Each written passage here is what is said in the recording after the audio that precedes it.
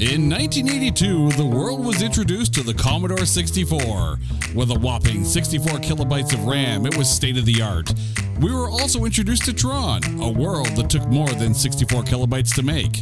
In 2010, we were introduced to the iPad with 256 megabits of RAM. We also got Tron Legacy. History shows us that with game-changing technology comes great Tron movies, because Tron Legacy is not that bad.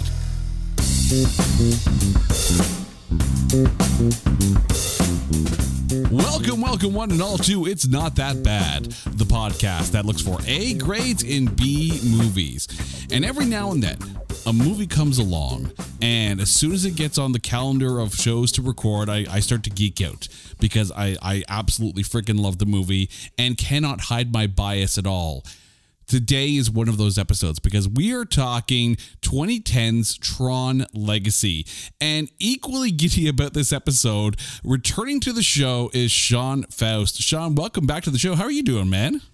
I'm great, man. And I have so many things to say about how this movie even ended up on your show. Thank you so much for having me on again to talk about this, which it's not even that it's not that bad. It's not bad. Oh, it's not bad at all. And it's one of those things where this is actually one of the higher rated movies that we have talked about on this show. So, admittedly, the critics were kind of split on it, but it is so much better than what the critics and what the audience, I think, have rated it, because, people just don't like, the internet sucks. Let's just be honest. The internet sucks, but it's okay, because we're not going to the internet, we're going to the grid. As much as you want to say the two might be the same, they're not. They're not. But before we tackle 2010's Tron Legacy, it is time to take this amazing sequel and trailerize it. Imagine a world ruled by computers, where corruption isn't just a politician taking a bribe. A world where the citizenry has turned against those they once idolized and fought for. Where a dictator massacres those who are different. We're 2023 now, aren't we? Yeah, we're here. I mean, just look at any Twitch streamer's game room. There's more LED lights there than on the entire grid. Enter Tron Legacy, a sequel 28 years in the making, following in the footsteps of the groundbreaking film, whose use of computer animation led to futuristic marvels like the TV show Automan. Seriously, look it up. And we're sorry. It's a movie that proves that you can expand a world, create a moody atmosphere without it being a total downer, and lets us bear witness to one of the best evolutions of a soundtrack ever. Tron Legacy. Rated PG for pixelated greatness.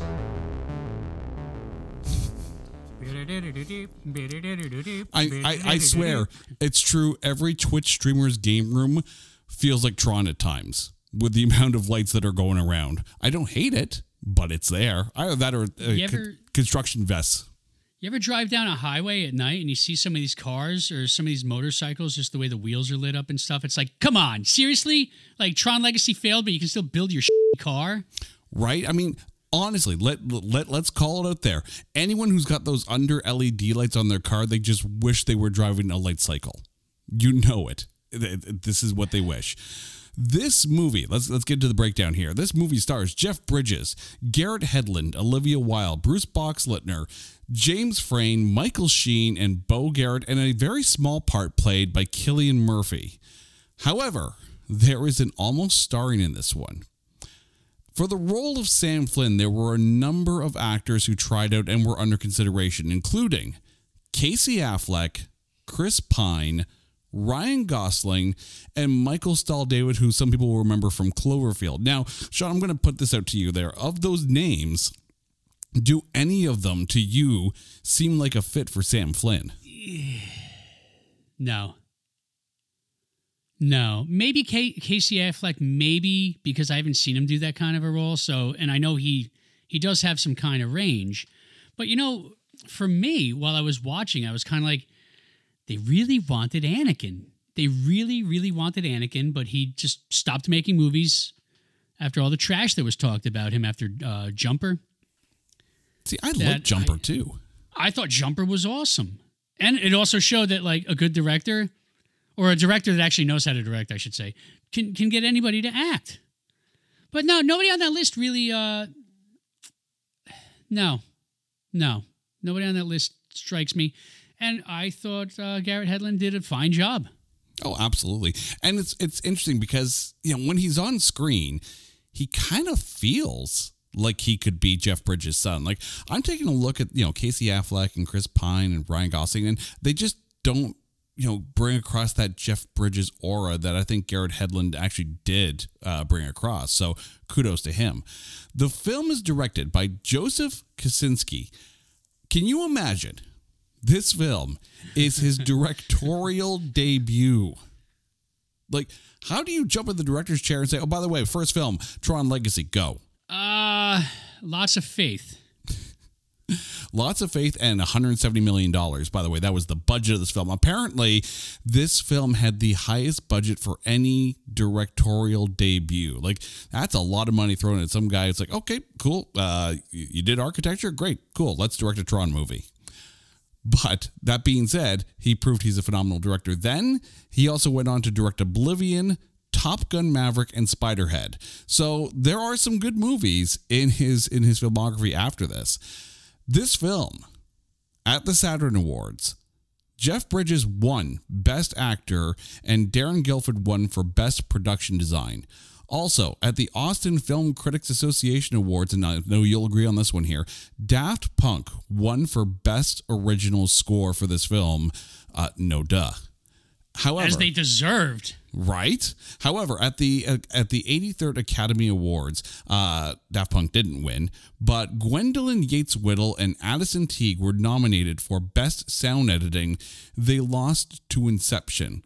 And at the MTV Movie Awards, Olivia Wilde was nominated for a Breakout Star, but she lost to Chloe Grace Moretz for Kick-Ass. I'm not going to lie. I'm surprised, and I do realize and accept and appreciate that Inception brought a lot of really, really cool stuff to the screen. I'm surprised this didn't win more awards, though. I mean, your thoughts on this?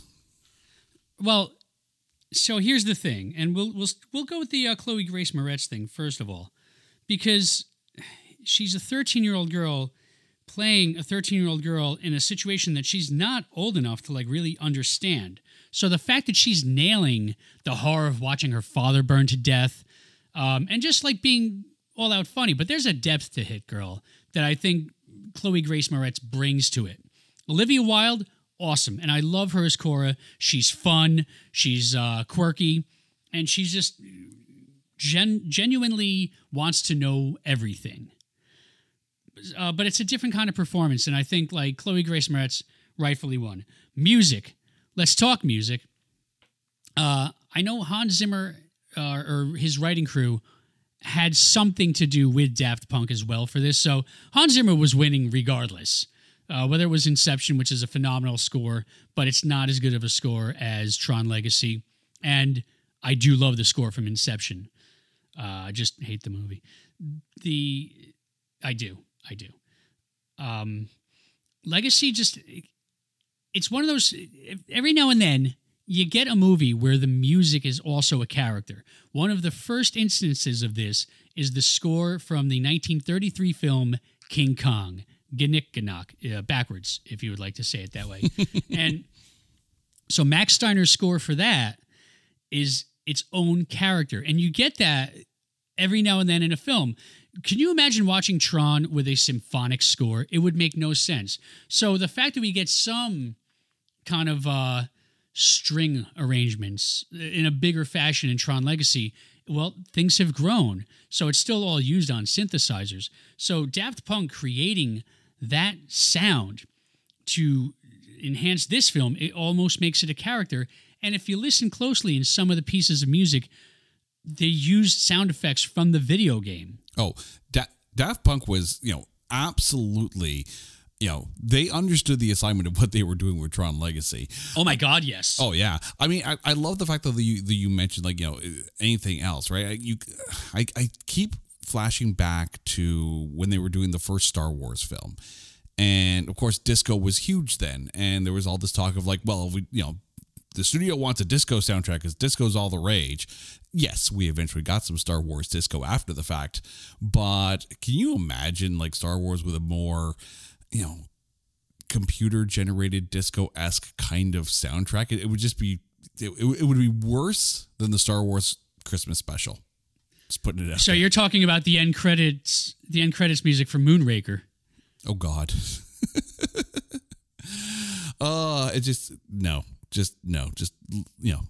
Let John Williams be John Williams. Let Daft Punk do Daft Punk, and it's all going to be good. What's wrong with the Star Wars Christmas special? Stir, whip, whip, whip, stir. Yeah. Also, you mentioned, though, with the Star Wars thing, and I'd like to bring this up because it kind of like, it's a good template to have. And it's also the template that Daft Punk had going into scoring in Tron Legacy. They've got Tron. So they kind of have a working template of what the music should be like. George Lucas gave John Williams a rough cut of Star Wars, but with Eric Korngold scores from the old Errol Flynn movies. That's why we've got that swashbuckling sound of Star Wars. Well, it makes total sense. Clearly, George Lucas knew exactly what he wanted. Clearly, Daft Punk knew what the fans wanted. This film had a budget of $170 million with a worldwide gross of $400 million. It lasted 1 week at the number one spot, and it debuted at number one with a $44 million take on the December 17th, 2010 weekend. Also debuting that weekend in number two was Yogi Bear at $16.5 million. And How Do You Know, which debuted at number 8 with $7 million. Those numbers coming from boxofficemojo.com. But of course, the reason why we're here is to defend this film from the critics. Over at Metacritic, this film has a meta score of 49. And over at Rotten Tomatoes, the critic score, the tomatometer, is a 51%. And the audience score is only 63, which surprises me a little bit, but I want to draw a comparable here. The original Tron has a tomatometer of 72%, but the audience score is only 69. So Tron Legacy, as far as audience score, is actually on par with the Tron audience. So before we get into, the real, why this film is so good, I just wonder, and I'm going to put this out there, I know genre fiction doesn't always play well across the board when it comes to reviews and critics. Is this a situation where it's a victim of its own genre? No. First off, I'm going to say it's a victim of, once again, expectations are poison. People go into a movie thinking, well, this should have this, and it's supposed to kind of have this, because everybody creates their headcanon. And then that's the only way it can be. And if it doesn't have those little things that they need it to have, then it sucks. And it's not a good movie. Somebody I went to the midnight showing of this with hated it until they played a video game that I think takes place before it. And it's like, oh, and explain the whole thing. I'm like, dude, everything you're describing to me right now happened in the movie. So people just go in there with their own ideas of what a film should have, especially 28 years after the first movie.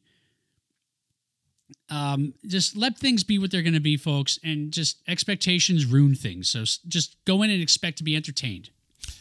Also, to that thought, you think about, whenever they announce they're going to do a reboot or a sequel of something that was, completely iconic, even with Top Gun, seeing how we're talking about this director here, when they announced that they were going to do a sequel to Top Gun so long after the original Top Gun, people were like, oh, no, just leave it be. Let it be the singular awesome entry that it is. Are there some movies where you think are sacred and should not ever be revisited? Like, is this one of the situations where people were basically trying to gatekeep their love of Tron? I don't think so. I think it's more of a case of it was a little too advanced. And that's not even a gripe of mine, but even watching it the other night, I was kind of like, this is a little too, it's not as gritty as the first movie. It's a little too clean, a little too pure. And even our technology hadn't gone that far yet. But we're living in Kevin Flynn's world of NCOM and his technology. So even he talked about the Wi-Fi, like, hey, man, I thought of that in 85. So it makes sense and it doesn't at the same time. So I could see that being a turnoff to people because it's not like it's not filmed in black and white with the colors colored on them. And I can see people getting taken out of that. Plus, it's also a long movie. So people see a 2 hour and 10 minute or a 2 hour and 5 minute Tron movie, and they're like, what? The first one was only like 90 something minutes. What, another half hour? What are we going to get from that? Story buildup. What's wrong with that? I'm going to, knowing your music background, I want to put this out there, okay? Because I know you love your prog metal and like. So Queensryche. Back in the 80s, but at one of the best concept albums of all time, Operation Mindcrime. Probably my favorite concept album of all time. Oh, absolutely. So when they announced that they were going to do Operation Mindcrime 2, what was your initial reaction? Before even hearing the track, what was your initial reaction? I had long since fallen out of love with them because I just wasn't... Here and the Now Frontier didn't do it for me. Promised Land didn't really do it for me a lot either. It had some good stuff on it, but I was kind of like, I'm not liking you guys as much as I used to. And also, like, I was a Queensryche fan from, like, The Warning. So, like, I had the EP, I had The Warning, I had Rage for Order, I had Mindcrime. And Empire at first, like, that took me a few listens to get into. So, by the time Operation Mindcrime 2 rolled around, I was like, well, you know what? Maybe they're just pulling themselves up by the bootstraps and they're going to like go and they're going to give me a great album. They didn't. There wasn't even a full, complete song on Mindcrime 2. That's my review of Queensryche's Operation Mindcrime 2. Soon to be discussed on There Can Only Be One eventually. But yeah, you have to think that there are, when you see a sequel long after the original's made, a beloved original, you can see some people almost getting their backs up, and that might just be it. Like, again, thinking music, right? Meatloaf announces he's going to do Bad Outta Hell too. I can see some people go to, but that album is iconic. How do you go back and make a sequel to it? And that, I don't even think was even a concept album, really, but still, but let's get back to Tron Legacy here, and let's get to the breakdown as to why this film is so good. We're going to start with Garrett Hedlund, and we had originally talked a little bit about him at the beginning. As Sam Flynn, how was Garrett Hedlund for you? I thought he was just fine. You mentioned it too, that like he does bring some Jeff Bridges isms to it. Not as I think Gosling would have done a great job because Gosling is just a perfect actor that no matter the role you give him, he's nailing it. But I don't think Gosling would have had the look down, which is why I said nobody on that list originally. But I think it might have been overkill. Not that Gosling would have like done that on purpose. It's just that Kevin Flynn is so iconic. So even when Garrett Hedlund says, now that's a big door, he's not like, now that is a big door. He's just like, no, that's a big door. Like he's very calm about it because he didn't grow up with Kevin Flynn his whole life. Where any other actor might have just been like, oh, let me try to imitate that, even though they wouldn't know that kind of mannerisms because they haven't seen him since they were a kid. I thought Garrett Hedlund did a fine job. I love the fact that he does bring that swagger, that cockiness that Jeff Bridges had, of course, in the original. One thing I need to point out, though, and this is just a scripting thing as opposed to his performance thing. We know he's a computer whiz. That's not in question because of being able to hack the system and get the the NCOM OS 12 because there's a 12 on the box out into the public for free. We get that, and we know he's athletic, so surviving the games on the grid is not going to be a problem. By the way, the film was in 2010. We're going to spoil it if you haven't figured out through all of our episodes now. So just be forewarned. But of course, if you're listening to this, you probably already watched the movie anyways. But here's the thing. Part of Tron is about playing games, right? And surviving these games. We never actually see him be a gamer. I mean, yes, he kind of looks at the Tron arcade game when he goes to Flynn's arcade, to follow up on the page, that Alan got. I wish they'd explore that a little bit more. Like, rather than try to put the quarter into Tron, we never see him be a gamer per se, because you think at least a gamer would have something at his abode, whatever you want to call it there, that little parking garage that he lives in. His place is also Dumont, which is the guy that gets them to the I.O. tower. So they, in the first movie, so Tron can converse with Alan 1. But the other thing too, given that he's still ticked that his father disappeared and, in his mind is probably off chilling in Aruba or wherever kind of thing, you would think that he might actually be almost, not hesitant, but almost rejecting of, technology in that gamer culture. Like, I get why he's not really, involved in Encom. He doesn't want to be. He's just the majority shareholder, and he's basically doing his best to undermine it every now and then. But I just, there wasn't as much almost, hesitation into going back into the arcade. I get that. And you also mentioned the gaming thing, where he actually doesn't have any confidence in playing the games until the light cycle race because of the Ducati. So when he's doing that first Disc Wars thing, he doesn't know what the hell's going on. We just know he's athletic, and that's it. So maybe that's not from games. And maybe the whole thing with the light cycle is he's like, oh, well, I ride the Ducati, I've played the video game. So Disc Wars, even though there was a Disc Wars video game, if he was standing facing the Tron game, to his right was a Disc Wars game, he would know it, but maybe he's not a gamer. Maybe he's just a survivor. Quite possibly. I mean, anyone who jumps off a building and does the parachuting thing, maybe a little too close to the street, but it looked cool on camera. Yeah. I feel like that moment in CinemaSins, he survives this, ding. But I was thinking, but that was from the Batman. Oh yeah, absolutely. But he just how many times does he roll over and he just gets up like, oh, okay. Anyway, back to Tron. He survives this. Ding. Yep.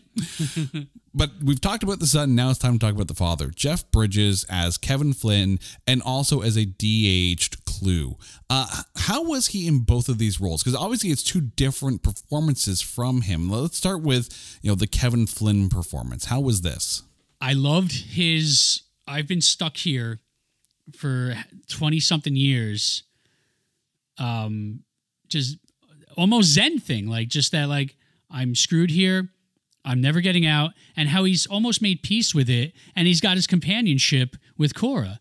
So I thought he nailed that, but also when he starts, talking to Sam about the real world and little things like that, you see that, that smart-ass smile come back on his face, that little glimmer in his eyes, hey, man, yeah, which he doesn't have at first. So it's nice to kind of watch the evolution of Kevin Flynn back to the human Kevin Flynn that might get out of the grid.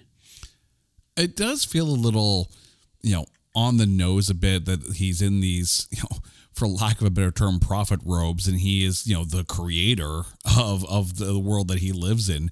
I just wonder if he's, resigned to being stuck in the grid. And, basically, Yodaing himself like he's on Dagobah and just hiding away from everything. It feels odd for him to be in these almost, with the prayer beads kind of thing around his wrist prophet robe. It's kind of culty, but once he goes back onto the grid and he's got the robe, and it's a bit more of a reluctant return to that life and to try to save Sam. It's interesting too, because he kind of feels a little hippie-esque in some of the scripting, talking about creating, everything as digital jazz, and there's certain scripting issues here where I'm just like, did I remember Tron right? Was Kevin Flynn always a bit of a hippie nature? Maybe I'm missing something. I think he was, though, because he was very freewheeling, and even the way he was just when Alan and Laura show up at the arcade in the first movie, he's just walking around, changes his shirt for no reason. That's a kind of a hippie-ish thing to do. I'm just going to get topless and blah, blah, blah. And then, hey, you're my ex-girlfriend with your new boyfriend. Hey, does she leave her clothes on the floor? So there's that freewheeling hippie about him. I don't know about hippie, but yeah, there's that freewheeler, just life happens once kind of attitude about him. So I think that was kind of consistent. But then as Clue, as a de-aged version of him, and I thought they actually did that very, very well. They used the same technology where it's like, he's got the cameras on and all the dots, and, Jeff Bridges would act the scene, and then they'd have the body double that kind of looked a little bit like him when he was younger, do the same scene, trying to, react the same way as Jeff Bridges did, and then they just, connect all the dots, literally and figuratively. Clue's menacing in this. Clue is not messing around. I love the difference between the two, but how was he as Clue for you? I thought he was great as Clue. I disagree about the motion capture because some of the de-aging doesn't. You could tell that they were still in their early stages of it, and they didn't really nail it until Sam Jackson and Captain Marvel. That being said, performance-wise, Clue is not the Clue that we meet in the first movie. He's upset. He wants to know why his creator left him. He wants to know why he was abandoned for, what does Flynn say? Like minutes here, or minutes there, or hours here. So Clue just wants to put together the perfect system, but his creator is just off dilly-dallying somewhere else. I just said dilly-dallying. And he's jealous. He wants his creator with him. So to get that just over emotional about it, I thought he was great. And I thought he played two different roles very well. Not my favorite Bridges performances, but is there such thing as a bad Jeff Bridges performance? But it does feel like Clue's almost, that angry child lashing out at his father kind of thing, which, it does make sense. I will say, you say that the de-aging doesn't always match up. I'll give them this. For 2010, the fact that you mentioned Captain Marvel, that's 9 years later. Oh, yeah. No, I understand that. I'm just saying, but there's things that, were problematic even to us back then. Just being me. It's not the end of the world. It doesn't ruin the movie. It's just that you could tell, upper face area, especially by the eyes, there's not a lot of motion. Hello, Pantheon Podcast listeners. Christian Swain here to tell you more about my experience with Raycon earbuds. Our family now has 3 pairs of Raycon earbuds around the house, and my wife just grabbed a pair of the Headphone Pros to replace some headphones from a company that was double the price. And yes, she loves them. Now, if you haven't pulled the trigger on a pair of Raycons, or even if you have, but you're in the market for another pair because they're just that good, well, now is the time to check them out, because they just launched their upgraded model of the best-selling everyday earbuds. With Raycon's upgraded everyday earbuds, now you also get active noise cancellation, ergonomic design, and multi-point connectivity that lets you pair with 2 devices at once. New quick charge function, 3 customizable sound styles, plus awareness mode. Available in a variety of vibrant new colors to complement any and all skin tones. I even have a pair of earbuds in a cool green color. I have tried just about every earbud known to humankind, and these Raycons are fantastic. Seriously, if you've been wanting to check out Raycons, there truly is no better time. You're going to ask yourself why you didn't check them out sooner, and Raycon offers a 30-day happiness guarantee. So what are you waiting for? Go to buyraycon.com/Pantheon today to get 20% off your Raycon order, plus free shipping. That's right, you'll get 20% off and free shipping at buyraycon.com/Pantheon. buyraycon.com/Pantheon. Hey folks, Stefan Shirazi and Renee Richardson here from the Metallica Report. And we are proud members of the Pantheon podcast family, where the best of music and podcasts unite. We've got something pretty cool for you. We're giving away an exclusive Metallica merch package worth over $250. That's a whole lot of Scary Guys, Skulls, M72, and other sought-after Metallica swag. And we've made it easy for you to win. Follow and share the Metallica Report, and you're in the game. Go to pantheonpodcast.com/Metallica, enter your email, and hit that button to be entered to win. And just like that, you're eligible for our monthly exclusive Metallica merch package. And guess what, rockers? You can enter every month, so just do it. And while we love our global brothers and sisters, the lawyers won't let us ship outside the U.S. Okay, let's move on to Olivia Wilde as Cora. How is she for you? Not just Olivia Wilde, but the concept of Cora being, for lack of a better term, digital immaculate conception. That's because that seems to be how they're referring the ISOs. It's like Deckard and what's her name? Oh, Rachel. Had a child. Right? Yes. Oh, that's it. Yeah. Deckard and Rachel, they had a child, even though one or both of them. I liked the idea of it because it's kind of like a glitch in the Matrix, like it just, your computer glitches every now and then if you get a power surge. Kind of like, all right, so think of the first movie when they're drinking that, we'll call it water, but like they're by an electrical outlet. That's really what that would be, right? So it's kind of the same thing. Like you get a power surge or something like that. Like, wait, where the hell did these things come from? So it's probably like you type something, it goes into a cache, but you don't delete the cache, but the cache like keeps doing whatever it's doing. I didn't mind it at all. And I don't know a lot about computers. So somewhere out there's a computer guy going, dude, shut up. You don't know what you're talking about. And you're right. But I'm just saying for the sake of this movie, it's an idea that the cache has grown. Well, I mean, there's the thing too. Like, even if you go back to the original Tron, you have to think that these are physical bodies that are zapped into a digital environment. Do they still need to eat? Do they, do they need that kind of nourishment? Are they creating food like it's the replicator on the Enterprise? There's a question there. There's so many questions there. But and also, might I pose a Badger question? Because Badger had his theory, on Breaking Bad, Badger had his theory that every time that somebody was beamed, they were killed, but their particles recreated another them. So they're just all clones of clones of clones of clones. Did the same thing happen to Kevin Flynn and Sam Flynn? Which also speaks to Cora, who was created inside. What did she become? It's interesting, too, because if you think about it, if you're beamed, you're basically turned into code and then rebuilt. So the question becomes then, if you happen to get killed on the away mission for Star Trek, that's how we're using the whole beaming thing. If you're wearing a red shirt, it's guaranteed. Yes, but if you are basically digitized and then undigitized, if you will, is there a backup saved in the system? Can you be digitized back from the original beam point? Are you just in digital storage? I wonder if so many needless red shirts were left behind and clearing the cache. But are they in San Junipero? Oh, we're not going to go down this road, are we? No. We're not talking Blade Runner. We're talking Tron here.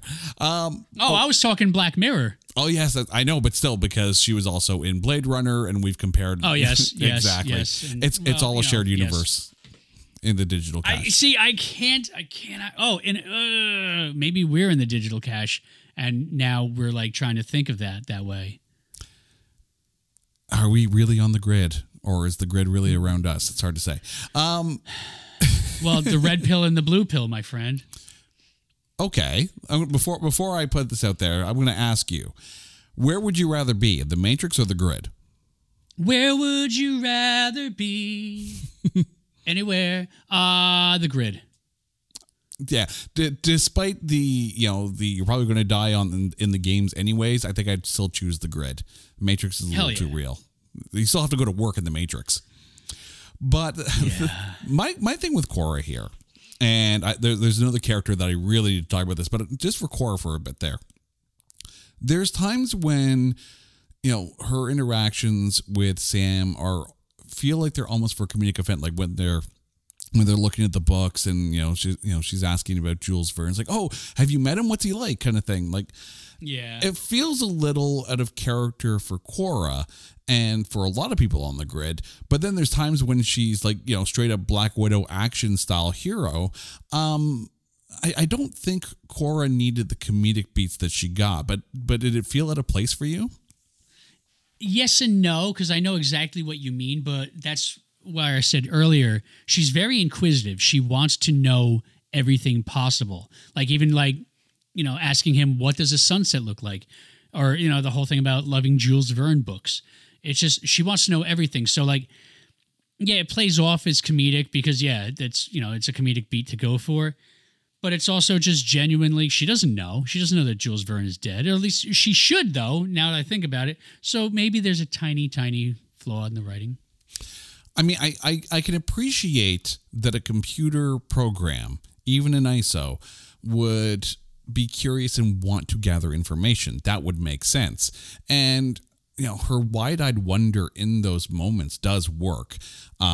Just maybe not as comedic beats. But let's move on to Bruce Boxleitner, who, like Jeff Bridges, came back from the original Tron, so returning as Alan Bradley. Love that they brought the two back. Unfortunately, no Cindy Morgan. But how was Bruce Boxleitner, even though it's kind of a bookending role when you consider he's only at the beginning at the end of the film, really, how is he for you? I liked him better as Tron than as Alan, because Alan in the first movie, like, he's not as confident. And he's just super confident, which, I mean, he's also older and, like, he gets the company from Flynn. They're best friends. Well, they become best friends, I'm assuming. But he's a little too confident. But when he's Tron, and I think this is where the problem is, like, he plays Tron and he plays Alan, and it's not quite as busy. So he doesn't, like, you know what I mean? He's like, he probably did like 2 weeks of filming on the movie. So it's kind of like everything was done all at once because he's not in it that much. That he was a little too much like Tron in the real world, but when he was Tron, he like really nailed it. Just the way he would say certain things or just the way he would turn his head and give a look. Loved the way he played Tron. I will say, and you and I talked about this before we were, planned on recording the show. Bruce Boxleitner and Olivia Wilde are the only two actors from this movie who returned to the animated series Tron Uprising that Disney put out. I think it was like a year or two after this or something like that. I personally love that animated series. I think it's great. Highly recommend. And it's got a stellar cast, like voice cast for that series. It's wonderful. Also available on Disney Plus along with the other Tron movies. Let's move on to Bo Garrett. She played Jem, one of the 4 sirens here, but really Jem was the only siren that had any meat to the role. Although if you look very carefully, one of the sirens is Serinda Swan, who a lot of people will remember as Medusa from Marvel's Inhumans. But Bo Garrett as Jem, how was she and the sirens for you? I loved the choreography of the 4 of them just getting him dressed. Like, everything had its own specific move that they all did in sync. And I thought that was awesome. I thought she did fine as a double agent. It does make you question how much does Clue know about everything that goes on, because obviously when they're changing Sam's clothes and they're looking at each other and he's different, there's something different about him kind of thing. It makes you wonder how interconnected Clue is with everything else that goes on the grid, and the fact that she's working with Zeus in order to kind of pull those, like, it's very intriguing what she does. I do agree, the choreography, especially when they start walking backwards at the end. And it's a very almost robotic style walk. Very, very cool. It looked like something that they would film almost in reverse and then play it backwards. It was very cool. But I mentioned Zeus. I need to put this out there. I freaking love Michael Sheen. I think he's great. I think he can do no wrong. Except for maybe this role. Really? Everyone on the grid seems to come at this with a very serious tone, with a for lack of a better term, they are all programs, right? So it's a very computerized thing. He comes in completely flamboyant, completely over the top, in almost any other movie I could see this character working, but for me, it just seemed out of place for Tron. But how was Michael Sheen for you? Because I have a feeling we're about to disagree on this one. We are completely going to disagree, because what I think his programming is definitely about old movies and old style things, kind of like the bartender who's also like, the secret code guy, you know what I mean? And even like that whole scene where they're fighting and he's doing like the Charlie Chaplin walk. There's something when he starts talking to Sam, I can't remember the imitation it was, but I was like, oh wow, that was like John Wayne or something like that. I can't remember who it was. But this is a program that's all about pre-first movie kind of behavior. So I thought he made that work. Is it my favorite Michael Sheen role? No, that's still Frost Nixon. But do I think he nails what that character kind of represents? Yeah, for the most part.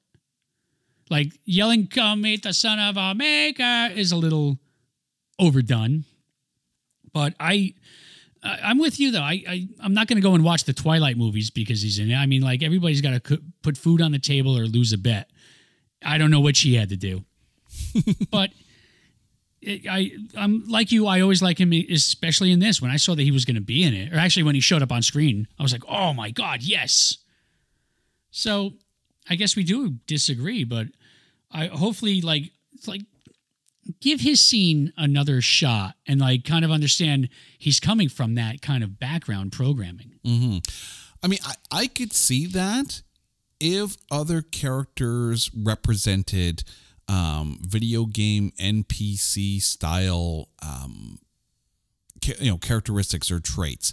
You think to Free Guy, which is, it as fun a movie as that is, it's also a very smart movie in that you have a lot of these NPC tropes in the game, Guy himself included.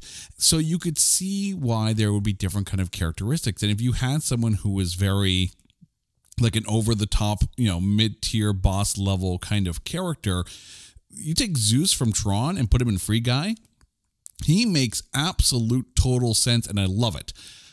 But in here, the problem is he's the only character who acts like that. Yes, you had Daft Punk in a bit of a cameo DJ in the party and whatnot. No one else is showing any other characteristics aside from, an interesting level of seriousness across the board. It's out there. It's different. It's not horrible. I know personally it just feels a little out of place. But again, that's just me. But I could easily see Zeus in Free Guy. That would be phenomenal. I need to see Zeus in Free Guy too. Oh, make that happen. Someone make that happen. Don't make a good film. Make a great film. James Frain, who played Jarvis, not the Iron Man computer, but basically the same kind of role to Clue, the guy who is basically discount David Spade in the in the grid for him. It's all of a sudden making sense now, isn't it? Jarvis is discount David Spade, but how was he for you? I thought he was just fine because it also sets up the kind of the God complex that Clue has. That when Jarvis comes up to him, he's like, "Excellent words, sir. I hope my delivery was satisfactory." Like, oh my God, like you're such a kiss ass. And then even when Sam comes in, long live the users. He's just a big kiss ass wimp. And I thought his performance was kind of spot on. If we're going to justify Michael Sheen's Zeus as having these, over the top characteristics as opposed to everybody else, James Frain might be the one that actually justifies it too, because here is, a program who is sniveling, ass kissing, condescending and to Sam, and there are many more human-like characteristics in Jarvis than most of the other characters. So maybe that justifies Zeus. Maybe I'm being a little too critical on the Zeus role. And again, it's nothing towards Michael Sheen. I get exactly what he was trying to do. But you also make a strong point about how you feel about Zeus, though. So it's not that like you're wrong or right. I mean, it's an opinion thing. But now that you've got Jarvis in your head, you're like, oh. Yeah. Not like with Tony Stark, but Jarvis in his head. I'm starting to think that Jarvis was very aptly named. But yeah. Let's get into the actual making of this film, though. The production design. Like, let's be honest. The original Tron is iconic. It is absolutely iconic. This is also, I think, takes what was made and really upped it a notch. Like, they brought their A game in making this film. Oh, yeah. They had to. They had no other choice. It had to look better because technology had grown. And technology had grown and the puppy was getting bigger. That's from Billy Madison. Sorry. The look had to feel right. It had to feel like, oh, wow, I'm in the grid. And how they accomplished that was pretty cool. Mm-hmm. Like, I think back to the first Tron, right? And they spent a lot of time on, the whole, how the laser was, pixelating and digitizing Kevin before, tossing him into the grid. Here, it's like, okay, we've been there, we've done that. Now let's get right into the coolness factor. But even with the original, with the Disney logo at the beginning of the film and how they Tronized that whole, opening animation, they knew right off the bat exactly what the assignment was. To the point, though, but it really, even the design, how the floor, right, on the street was in hexagonal shape and almost like a tactical RPG style game. Like, they clearly understood exactly what this culture was supposed to be. And anyone who sits there and says, well, it's not Tron and, not everything is glowing. No, it's better. It's absolutely, it looks tangible, right? Even when they're just in a blue screen room kind of thing, the world feels real around them. It doesn't feel like a half-rendered kind of thing. It is stunning. I agree 1,000,000%. My only big disappointment is when they're on the Solar Sailor, I kept looking for the Mickey Mouse, and I saw no Mickey Mouse. I did hear a Pac-Man earlier in the film, but I saw no Mickey Mouse. There was no Mickey Mouse. I'm almost kind of happier that they didn't, though, because then it would have felt like, the Adam Sandler movie Pixels, and that just would have been, we don't need an homage to all the video games. Tron has its own. Well, no, but what I'm saying is that, though. like, in that first movie, they're on the Solar Sailor, like, heading towards the MCP, and like for half a second on the ground, there's a Mickey Mouse, like Mickey's head. So I was kind of like looking for that silhouette in the clouds, which I'm sure we'll get to at some point. I think there might be a reference in there somewhere, but it's very, very subtle. I personally have not seen it yet, but it's possible that it's there. But I love the fact that it's almost a self-contained world, and they don't try to bring in any of the tropes. Like, as cool as I thought Ready Player One was, it's like they decided to grab the kitchen sink and dump it into some of those scenes with as many references as there were. Dude, stop. Because seeing the glaive on a movie theater screen, and I'm sorry, seeing the glaive in 3D on an IMAX movie theater screen is the best thing about that movie. Oh, absolutely. One of the only good things. Like, now, the book does the same thing, except the difference between the movie and the book. Let's just say, actually, I'll list the similarities between the movie and the book. They're called Ready Player One. End. That's my review of Ready Player One, the film. But I loved the glaive, sorry. Oh. But I see what you're going for. I know what you mean. Yeah. I mean. But also, Flynn mentions that he destroyed the old world and took Tron in from it. Yeah, so it's basically Tron 2.0, starting from scratch, much like Free City 2 in Free Guy. Yeah, I went there again, didn't I? You did, but how do you not? I mean, now those could be in the same year. Now they are going to be making Tron Ares, starring Jared Leto, and of course, at the end of this film, it feels like the grid is almost kind of, wiped out from existence. Because once Sam and Cora make it back to the real world, I wonder if the world's going to feel the same as Legacy, or if they're going to redo it much like they changed from Tron to Tron Legacy. Maybe. I have some theories about what they could do, because keep in mind now, like, they can go in to the grid, make Flynn. Sam has Flynn's everything on his necklace thing. They can bring Flynn back into the real world. But does that bring everything else into the real world, where the real world becomes... It's kind of like Stranger Things at this point. Like, now both worlds are going to mesh. What could possibly happen? Is Jared Leto a vampire? Or does he make replicants? So since we're talking Tron Ares, and we talked a little bit earlier about, announcing that you're going to do a Tron sequel.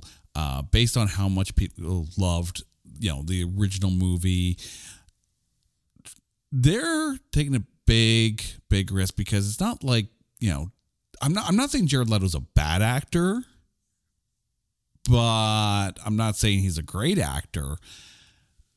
If you're going to make Tron Ares, he has his moments. He also had Morbius, so there's that. But he had Dallas Buyers Club. But Morbius. But yeah, Tron Ares, as someone who loves the original and this film, do you have? You even mentioned it yourself. Expectations are the bane of any new thing that comes out. But what are your thoughts on this Tron Ares announcement? Is Jared Leto going to be the son of Sam and Cora? Although, wait, no, that's only been 13 years, or 15 years at that point. No, he's too young. Whatever they want to give to me, I'll be happy with. Or I won't be, but I won't know. I have no expectations. Even with Legacy, I was like, oh, cool. I can't wait to see what they do with Tron. And that's usually like where it ends for me. It took years to get this discipline, so I don't want to screw it up by going like, oh, it should do this, and it should do that, and it should do this, and it should do that. Like, no, I did that for a lot of movies that disappointed me, that when I went back and watched them for what they are, I was wrong in not liking them. And sometimes I was wrong for liking movies. But okay, so let me put it this way then. And to try and, to draw a comparison to Star Wars, there was a while where everyone was eventually like, it'd be nice to have a story that doesn't have a Skywalker in it. And then we eventually got that with Andor. With Tron Ares, would you be happier or pissed off if Jared Leto and everyone else in the movie have nothing to do with any of the Flynns aside from the fact that they might be on the grid? Wait, what? No. What do you... Dude, we're talking about Tron. Yeah. We're not talking about... But we're also talking about a third Tron. Well, fourth Tron. Let's count a fifth Tron. Because you mentioned Tron 2.0 earlier, and I hear that the video game's got a great story. Mm-hmm. And that came out in the late 90s, I believe. So what? You're entering a big error, my friend. End of line. It's going to be interesting to see if we're going to be talking about Tron Ares on this show somewhere down the road when it eventually comes out. But it has come time. So, Sean, who is your MVP of Tron Legacy? Daft Punk. It's funny, but that's my MVP too. Right on. Look at that, man. We got another solitary shell here. Right? That's a deep cut. That's a deep cut. Nobody's going to know that. Well, actually, they are. They will, because they would have hopefully gone over to listen to our episode talking about Dream Theater over on There Can Only Be One, which you can find at Twitter at OnlyOneCast or on our website at NotThatBadCast.com. I'm going to be very, very, very honest here. When it was announced that Daft Punk was doing the soundtrack to this film, I was initially hesitant and skeptical of how good it was going to be. I was not, I don't think I was ready for, a 2-hour movie that was, going to sound like Around the World for 2 hours. And if it was that, we would definitely be talking about Tron Legacy, and Daft Punk would not be our MVPs. But fair. It takes a lot for a score, and let's call it what it is. It's a score. Yes. To be iconic, and maybe even more iconic than the movie itself. There's a few scores that have done it. I think you can argue that John Williams' score is absolutely iconic when it comes to Star Wars. I think the Jaws score, for as sparse and as messy as it is maybe even more iconic than the movie itself. Yes. I think even Danny Elfman's score for the original Batman film, you could put it up there as being one of those ones that kind of hums, even like the Superman, right? And the original Star Trek theme. Some of these scores are Here's the completely thing, iconic, though. but yeah, You're bringing up things where John Williams says the name of the character musically, like Superman, Indiana Jones. That's his thing. That's what he does, man. But I know what you're saying. Mm-hmm. I would say that this score should be on that same level of iconic as everything you just mentioned. Star Trek, they're flying a ship. I'm with you. I can't believe we just compared Daft Punk to John Williams, but here we are, and I think it's completely warranted. Sean, thank you so much for joining in and talking Tron Legacy with me. I'll be honest, when I started this podcast, there were certain movies that were on my list of movies that needed to be covered. This was one of them.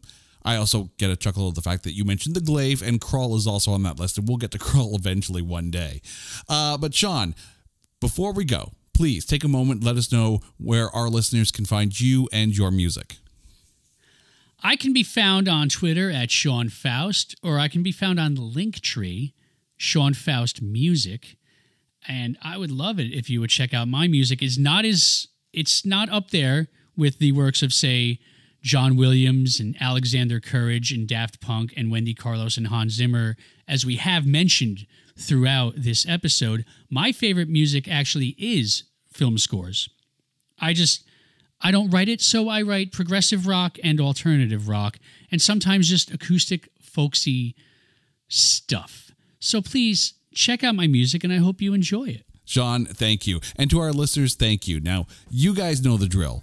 If there's a movie out there that you think is unfairly maligned or is just so bad that there's no way in hell that we can find anything good to say about it, hit us up on Twitter at NotThatBadCast or go to our website at notthatbadcast.com. Let us know and we will watch it, we will dissect it, and we will find the good things to say because we are looking for those A grades in B movies. Until next time, I'm Jay. Sean, once again, thank you. This is It's Not That Bad.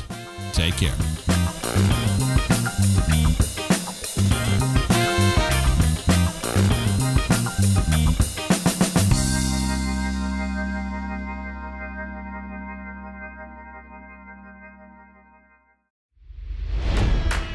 It's NFL draft season, and that means it's time to start thinking about fantasy football.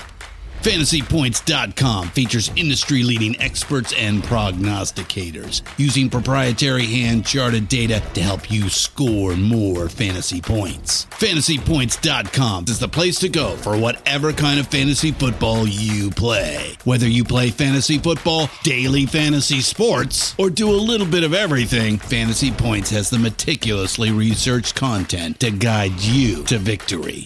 And why wait for the fall? Fantasy Points also covers the new spring football league, the UFL. Join the guru, John Hansen, Scott Barrett, Joe Dolan, and other massive names in the fantasy football universe with an exclusive offer. Use code Pantheon for 15% off any Fantasy Points package, including the all-in package, with access to every article, tool, and data nugget that Fantasy Points has to offer. That's FantasyPoints.com and code Pantheon for 15% off at Fantasy Points. FantasyPoints.com, code Pantheon. Score more fantasy points.